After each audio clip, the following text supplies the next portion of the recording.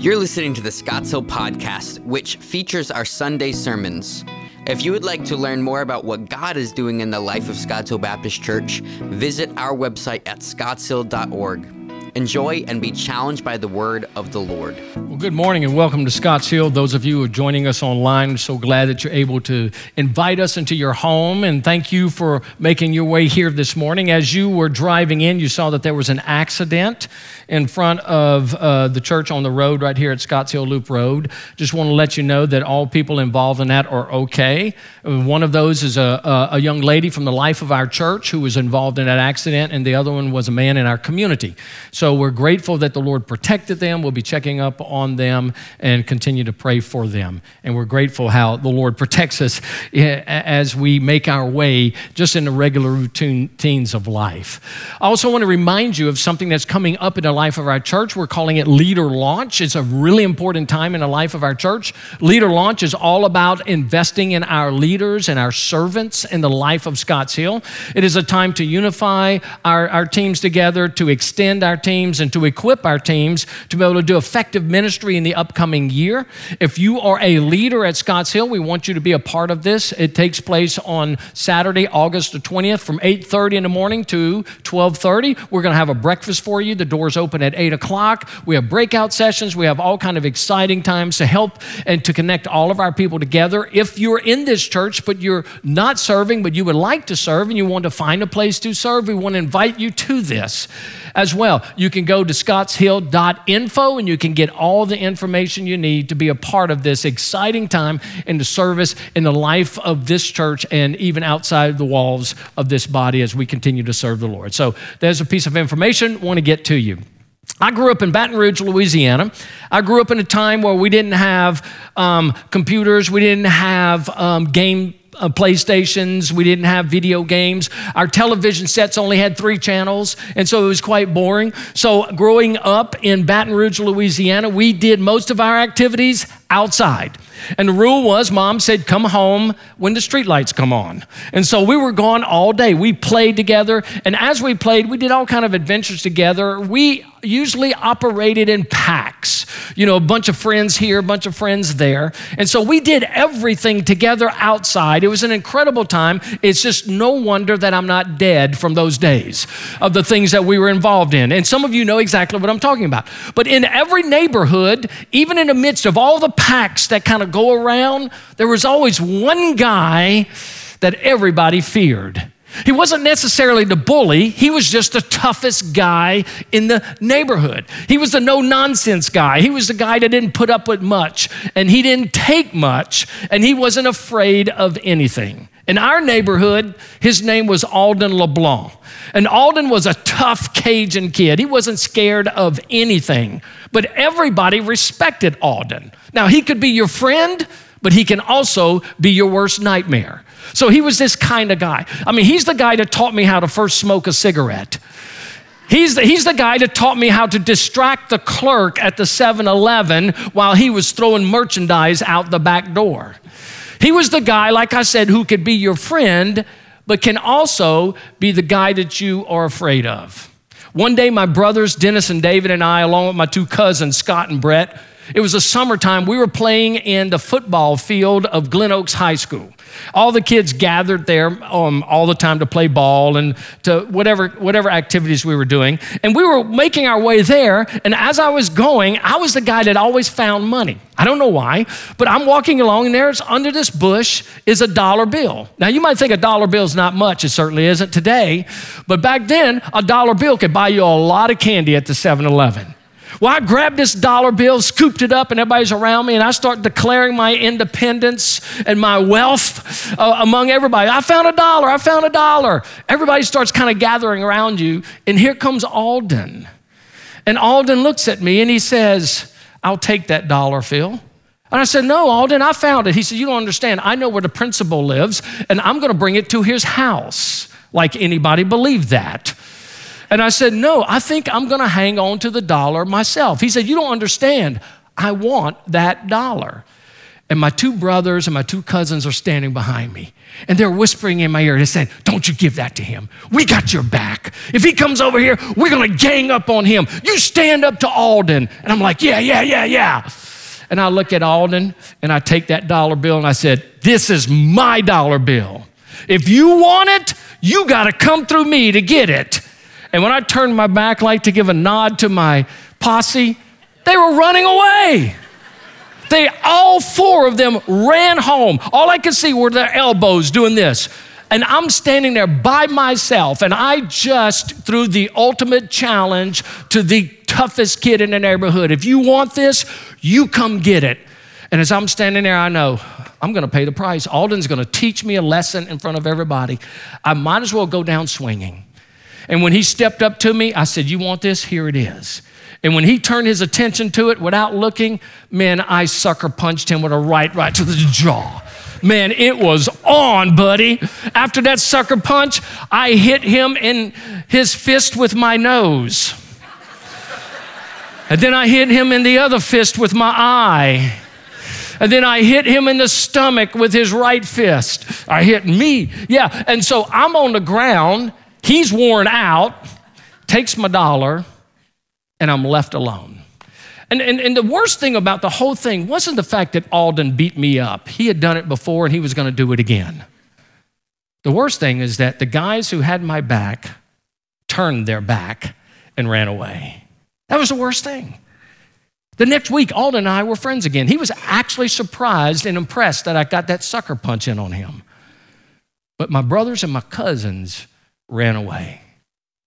Now, you may have never faced an Alden LeBlanc in your life, but I can guarantee you people in this room have had times where people you've counted on turned their backs on you. The people that you thought were going to be there, the people who made the promises after your spouse died that we're going to remember you, and yet they've gone dark. The people who said, yeah, we're going to pray for you in your family crisis, but every time they see you coming, they want to avoid you. The people who you know, the promises that have been made to you in the past have been broken and covenant relationships have ended. You're in good company because the Lord Jesus, he knew what it was like for people to turn their back on him. His own disciples did. The night that he is arrested, he's in the Garden of Gethsemane, and what happens? All the disciples scatter. His most trusted friend, Peter, denies knowing him 3 times that night. And ultimately, everybody abandoned Jesus to the cross by himself. And then you think of the Apostle Paul. The Apostle Paul was one who understood what it was like for people to turn their back on him. I mean, when he became a Christian, nobody wanted to have anything to do with this spiritual terrorist, only Barnabas. And then he and Barnabas got into dispute and they split ways. And then Mark leaves him. Demas turns his back for the things of the world. And even at the end of Paul's life, he is on trial and is alone. Everyone has left him. Everyone except for one man. And this one man came to his side. This one man was his greatest source of encouragement and blessing. As we continue in our series, Who's That? Today we want to look at a man who refused to leave the Apostle Paul by himself at his deepest, darkest crisis of his life. And this one man shows up. His name is mentioned twice in Paul's last letter that he would write, 2 Timothy. If you have your Bibles, open to 2 Timothy chapter 1. We're going to start in verse 15. But the Apostle Paul mentions the name of 3 individuals, one of whom remained with him. His name is unknown to most of us. As a matter of fact, it's even difficult to pronounce. His name is Onesiphorus. Onesiphorus. Some people say Onesiphorus. That's from the south. But the Greek pronunciation of it is Onesiphorus. And Onesiphorus was a guy who refused to leave Paul. So let me give you the setup of what's happening. Paul is writing in 2 Timothy. This is his last letter. He's on death row. Paul had been arrested before, and he appealed to Caesar. And at the end of book of Acts, he finds his way in Rome. but he's under house arrest. He's free to come and go as he wants. He's free to have people come in to visit him. They can bring all kinds of supplies. They can encourage him. And then he's released. But then again, Paul is arrested later, again under Nero. And this time, as he's arrested, he's not put in a home. He's put in a dungeon. And he's in a maximum security, secret place where he is kept as a political prisoner. And in that situation, he is waiting for the trial for his execution. And Nero, who's the Caesar at that time, is wreaking havoc on the church and Christians all in the Roman Empire. So he is in prison, and he is alone.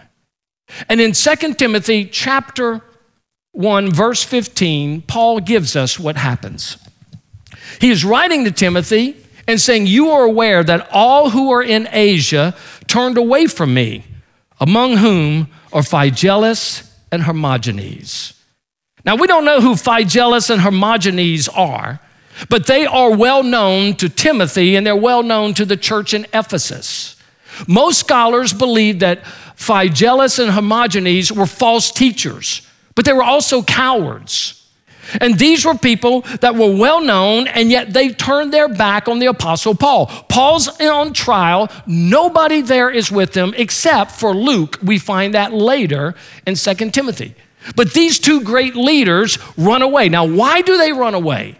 Why are they hiding? Why do they not stand with the Apostle Paul? Well, if they're false teachers, they're jealous of him. But if they're cowards, they're concerned about their own livelihood. You see, in Rome at that time, it was illegal to be a Christian.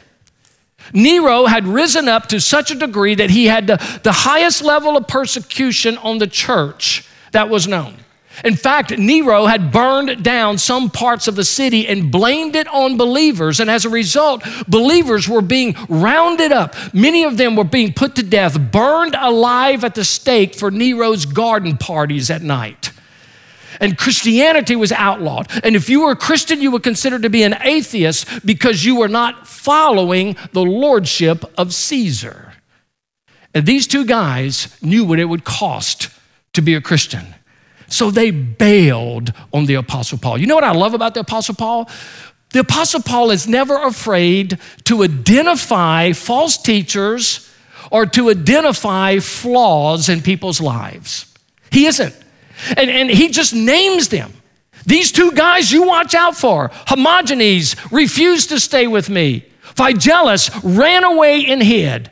Mark, Demas, Alexander the coppersmith does me great harm, as he says at the end of this. The Apostle Paul is not afraid of speaking truth. He's not afraid of being canceled out because people don't agree with him. The thing I love about Paul is he points out false teaching wherever it is. And here's what Paul knows. He knows that false teaching going undetected or unconfronted becomes more deadly. Well, we're living in a culture today where we're constantly bombarded with false doctrine, aren't we? And too many of us are afraid to say anything because we think we might be seen as mean. We might be seen as bigots. We might even be seen as racist because we don't speak truth. And we need to speak truth, especially when there's error. And we need to be bold about that. We don't need to be ashamed about that, as the Apostle Paul did. You know, if I have in my medicine cabinet a bottle of pills that was poison, and this bottle of pills would kill you if you take one within minutes. And if I took on that bottle of pills and wrote the title, Essence of Peppermint, I've just made that bottle of poison more deadly. And when we as believers are not speaking truth and culture and pointing out false doctrines and false teaching, then what happens is those things can become more deadly and more poison to the generations to come. And the Apostle Paul is straight on this. So he speaks about these two guys. And let me just say something. It's never a good thing for your name to be recorded in Scripture as a coward or a false teacher. Because every Christian from that point on will see that and know who you are. But here's what's happening. In the midst of all of this, and Paul is by himself, there's one guy who is there. Onesiphorus. There's one guy that the Holy Spirit records his name for us 2,000 years later. Why? He does this so you and I can see the example of a man who can be an incredible blessing, of a woman who can be an incredible blessing in the midst of difficult, dark times that other people are going through. And here is what Paul has to say about Onesiphorus.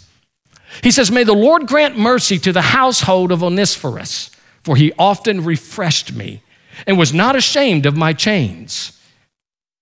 But when he arrived in Rome, he searched for me earnestly and found me.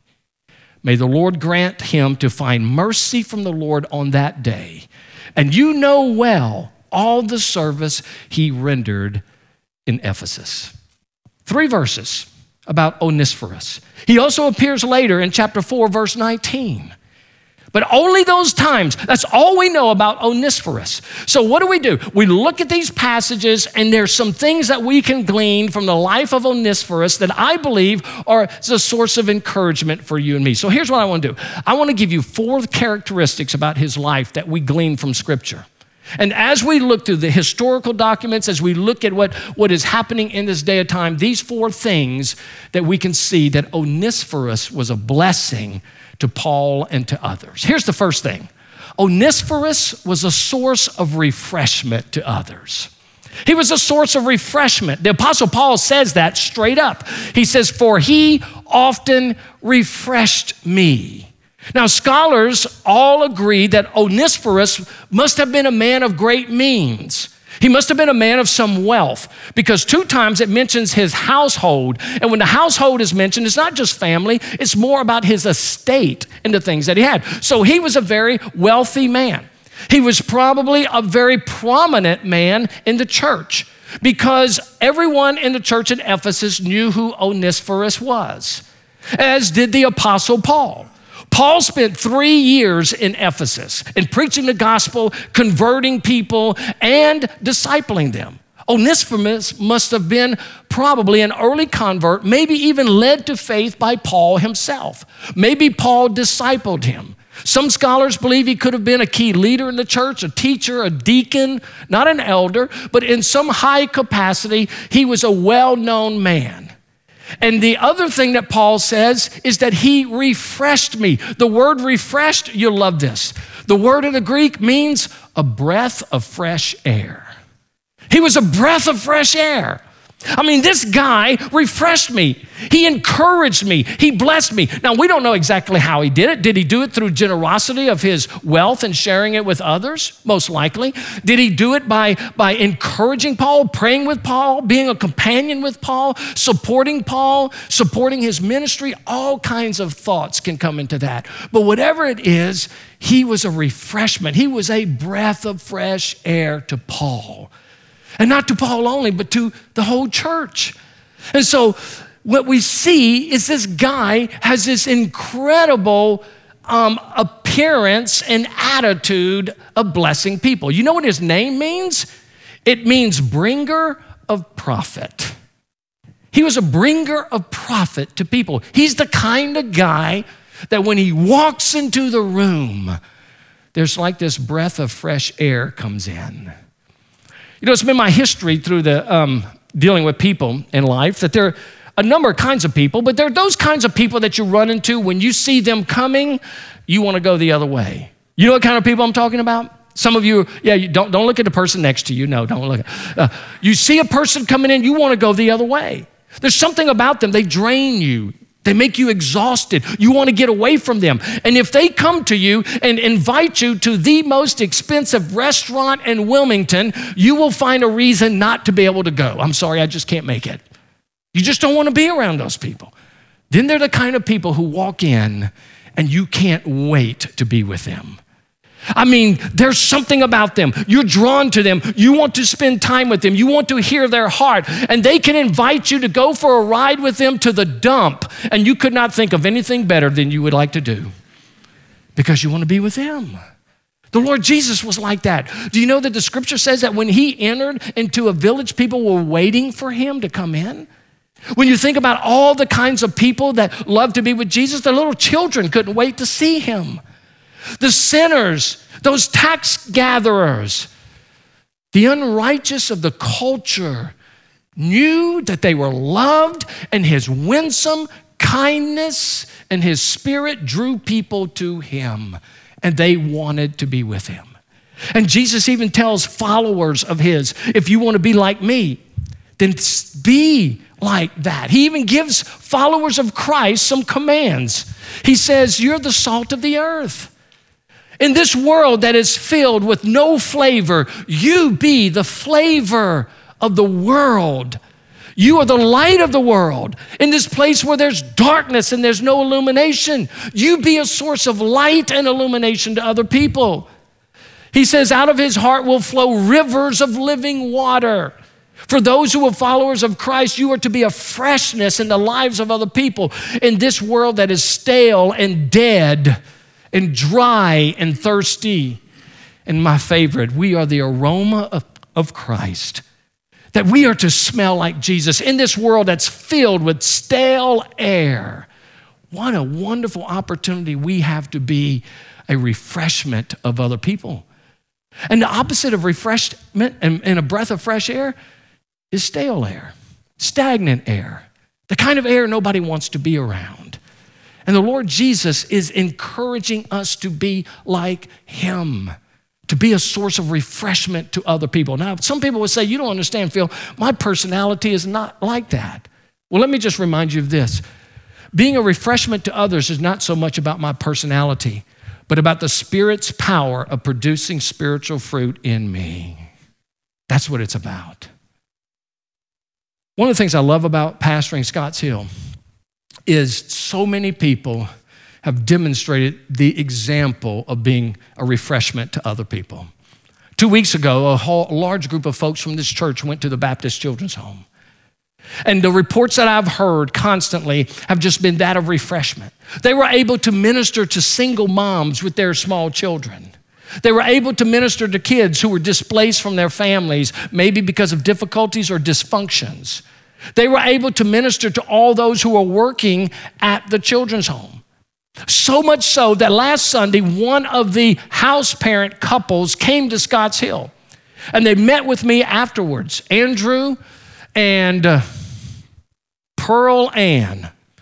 And when they met with me, they said, we had to come to this church this morning because of the difference that your people made last week and such a breath of fresh air. We needed to see the kind of church that these people are coming out of. That's what God wants us to be. I want to tell you, there are people all around you every single day who need somebody to be a refreshment to them. And let me just say this, sometimes being a breath of fresh air doesn't just mean hugging him. It doesn't just mean saying niceties. It doesn't just mean patting them on the back. Sometimes people need a breath of fresh air, and you telling them the truth. Because there's a breath of fresh air when people speak truth today, unashamedly. There's a breath of fresh air whenever people speak of righteousness and holiness. There's a breath of fresh air whenever people speak and stand on convictions that are unshakable. And this is what the world needs to see. As we're modeling the character of Christ flowing through us, we are called to be a refreshment to other people around you. Let me ask you this question. When people see you coming, do they run from you or run to you? Do they run from you or do they run to you because you exemplify the fruit of the Spirit in the way you love them? That's what we're called to be. That people would run to us because of the character of Christ in us. Onesiphorus was a refreshment to others. But here's the second thing he was. Onesiphorus was relentless in his commitment to others. He was relentless in his commitment to others. Here's what Paul says about him in verse 17. He says, but when he arrived in Rome, he searched for me earnestly and found me. Now here's what's interesting. Onesiphorus is in Ephesus. Paul is in Rome. It's easy for Onesiphorus to be committed to Paul in Ephesus, but Paul is in Rome. That's 1,500 miles by foot or 1,100 miles by foot and boat. That meant it would take Onesiphorus several months to go and to come back. And he was so committed to Paul that he was willing to take this difficult journey. And even though that journey of several months was difficult, it even goes further than that. Once he got to Rome, when he got there, he had to find Paul. Paul was a political prisoner put in a maximum security dungeon that was secret to most people. So what did he have to do? He had to find out where Paul was. The largest city in the Roman Empire, more prisons than any other city. He had to find the right contacts. He has to find the right direction. He probably had to pay people to be able to get into the prison and to find Paul. So he searched for him, as he said, earnestly, with great effort. And then he says, he found me, which was a shock to Paul. And he found me. Can you believe it? This guy left Ephesus. He came to Rome. He searched diligently, and he actually found where I was. Do you see the depth of loyalty that he has for a brother in Christ? And not only that, Paul adds to it. He says he was not ashamed of my chains. I'm a political prisoner. I'm on death row because of my faith in Christ, and this guy didn't run from me, he ran to me. In the midst of all of these trials and the circumstances of my life, he put his own life in jeopardy, and he wasn't embarrassed of who I am. I think what an incredible picture of loyalty, relentlessly committed to a brother in Christ. Now, when you go through the pages of Scripture, one of the things that you will find over and over again in the New Testament are what we call the one another passages. There are actually 63 or so one another passages. And these one another passages are commands of how we are to treat one another in Christ. Love one another, serve one another, forgive one another, forbear with one another, receive one another, pray for one another, stimulate one another to good deeds. I could go on and on and on. But every one of those is a commandment for us to do. And it's a commandment for us to pursue one another. In the life of the body of Christ, there is a call for us to be relentlessly committed in serving and taking care of one another. But here's the problem in the church. Too many times, we do not do that. Paul says these things, and all of these commandments are what we would say unqualified. That means this, there are no conditions to it. We're to love one another, serve one another, forgive one another, regardless of what we're going through. But here's the problem in a church too many times. Because somebody is going through a difficult time that we might not agree with, we too often write them off and abandon them.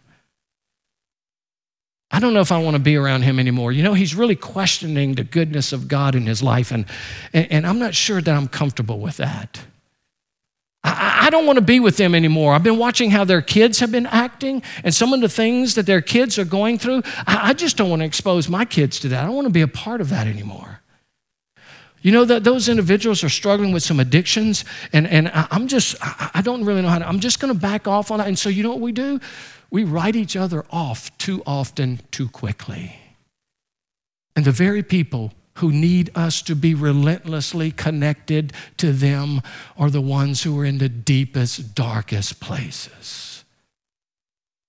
The ones who have addictions need us to come along and love on them and support them and move forward with them. Those families who are struggling in crisis, they need us to embrace them and pray over them. The ones who have questions about God and the goodness, or even questions about Scripture, need us to sit with them and walk through these difficult times so this can be a definitive moment in their life where they can walk away knowing the truth of God. Do you know that it has often been said, and it is so true, that the Church of Jesus Christ is the only army in the world that shoots its wounded? Is it messy?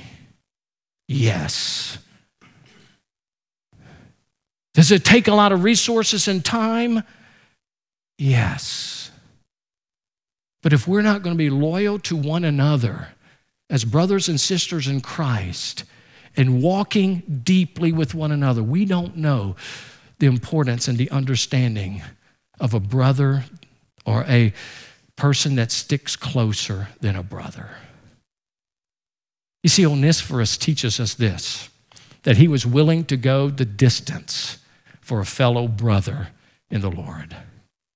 And you and I are called to stick together with one another and not write each other off so quickly because of the struggles that we all go through. Onesiphorus, he was a refreshment to others. He was relentless in his commitment to others. But here's the third thing. He rendered great service to others. He rendered great service to others. Paul reminds Timothy of this. He says in the next verse, in verse 18, he says, "And you, Timothy, you well know all the service he rendered at Ephesus." Timothy, you of all people, if you put it in the phrase, you of all people, Timothy, you know how wonderful Onesiphorus is in the lives of other people. It's just not what he did for me, Timothy. It's what he's doing for people all around him. Because Timothy would have known him well. Timothy's the pastor of that church. Paul has been there for 3 years. Timothy knows the work that he did. Now, we don't know. Maybe he was a deacon, as I said earlier. Maybe he taught classes. Whatever it was he did, it was an incredible service to the body of Christ. But not only to the body of Christ, he was an incredible service to Ephesus. He says that at Ephesus could mean at the church in Ephesus or at the community of Ephesus. He was a guy that constantly rendered incredible service everywhere he went. And apparently it didn't matter whether they were in the church or outside of the church. He was that kind of guy. And we find that Peter tells us that we are to be that way as well. Why? Here's what Peter says. He says, "As each one has received a gift, use it to serve one another as good stewards of the varied grace of God." Now, every person who's a child of God has received at least one spiritual gift. And all spiritual gifts are not for ourselves, they're for other people. And every spiritual gift that we have, we are to be good stewards because these are marks of the grace of God in people's lives. And so he was that kind of guy. We don't know what his giftedness was, but it clearly impacted the lives of so many people. If you're a child of God today, you're called to use your spiritual gift for others. And using your spiritual gift in the lives of other people, you are demonstrating the many-sided grace of God in the lives of people. And we're called to do that, whether it's inside of the church or outside of the church. A couple of weeks ago, my wife and I were walking at the beach one of those days where she was throwing sand all over me. And as we were walking at the beach, we were talking about all the people in our years of ministry here that have come and gone. And we were just talking about the number of people who have come and gone. We were talking about the people who were new coming into the church.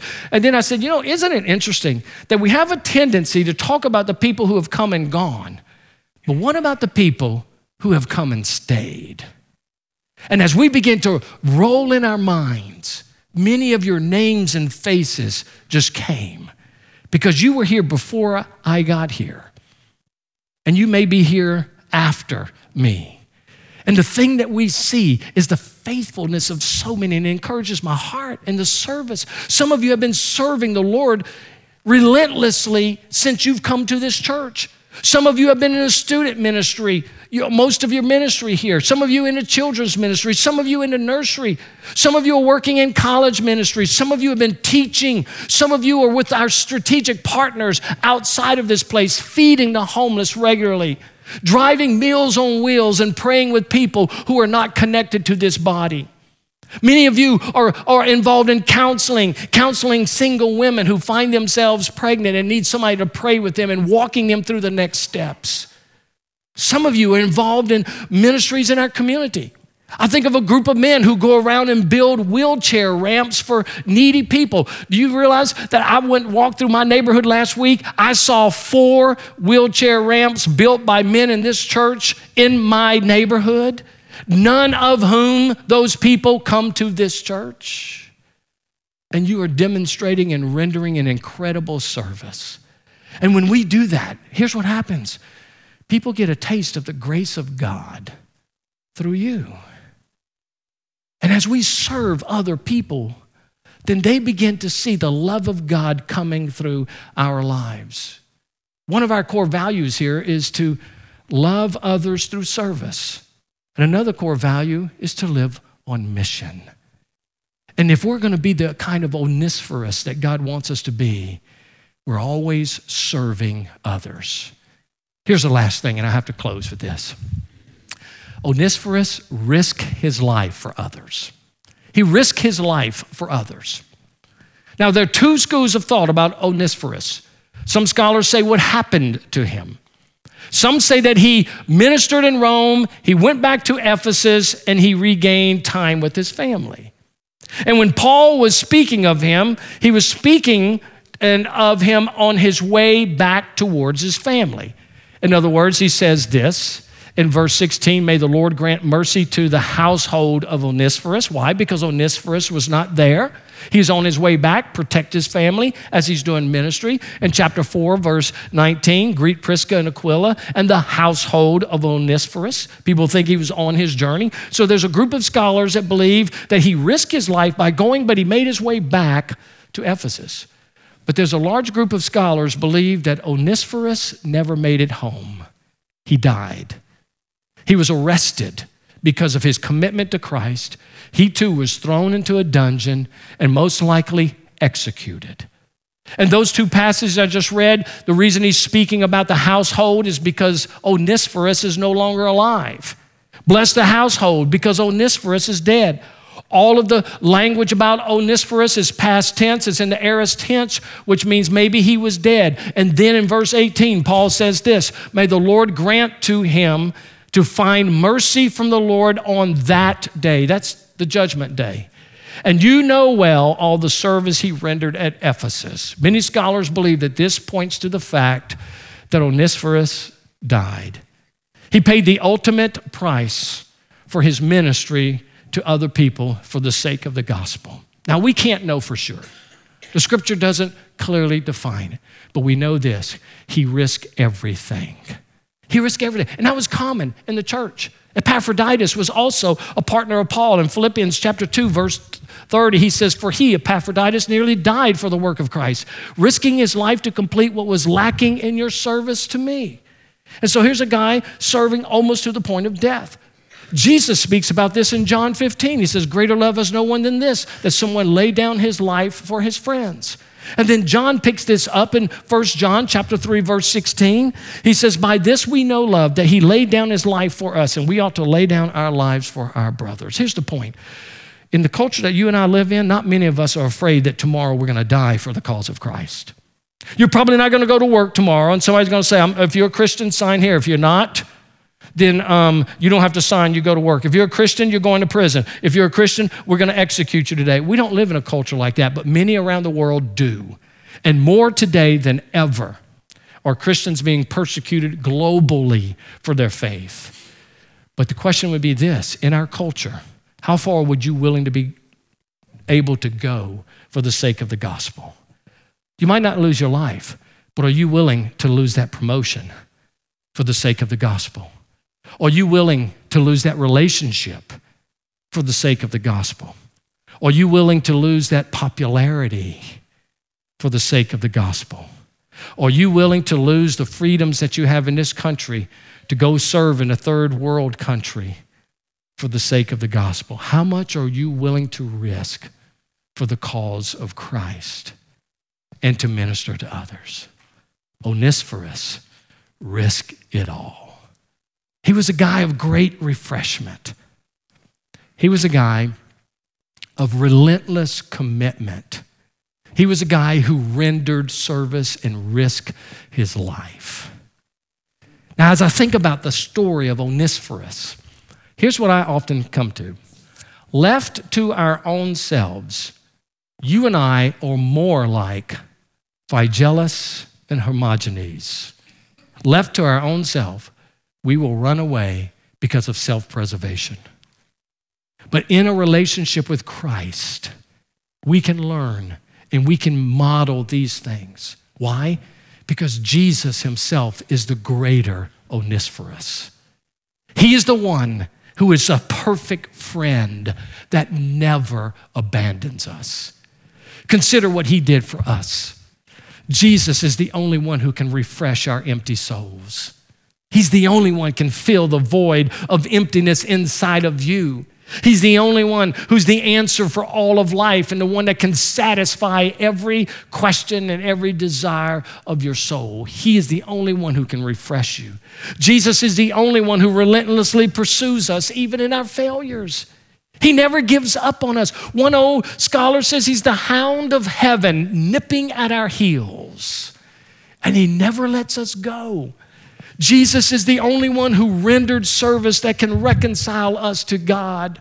On the cross, he's the only one who can redeem us. He's the only one who can forgive us. He's the only one who can put us in a right standing with a holy God because of our sin and our sinful nature.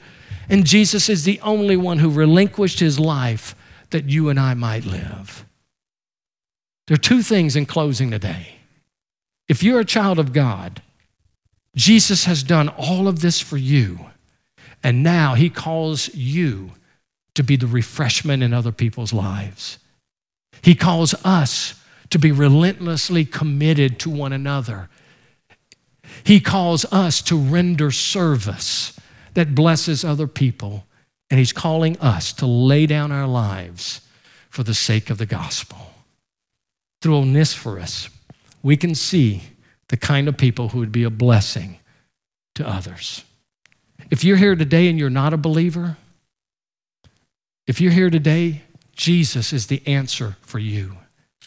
He's the only one that can refresh your life. He's the only one who is actually pursuing you. He's the only one who rendered the service to reconcile you to God, and he's the only one who has given his life for you. And he is calling you today to surrender to him. And in this story of Onesiphorus, what we see is an incredible commitment and sacrifice. I read a story several months ago in a book about two little boys who were going fishing. And they were going in this wooded area that was kind of swampy, and they were going to this pond where it's kind of grown up. One of them was 8 years old, one of them was 5 years old. The older brother was carrying the fishing rods, and as they were walking along the edge, both of them found themselves in quicksand, and they began to sink quickly. And they began to scream out for help, and they could not reach any way of getting out of the quicksand. And as they were screaming for help, this man who had happened to be walking the trails ran by, and he saw the 5-year-old, and the sand was up to his neck. And he was screaming for help. He couldn't do a thing, couldn't even pull his hands out of the sand. And the man grabbed some straw and stuff and got it around the little kid and somehow pulled him out. And he said, "What are you doing in there?" He said, "My brother and I fell in." He says, "Where's your brother?" He says, "He's in there." He said, "Where is he?" He said, "I don't know, but I was standing on his shoulders." He gave his life for his little brother. And the Lord Jesus gave his life for us. And because he has done that, we are to be that kind of refreshment for others. The question is, what kind of person are you? When people see you coming, what do they do?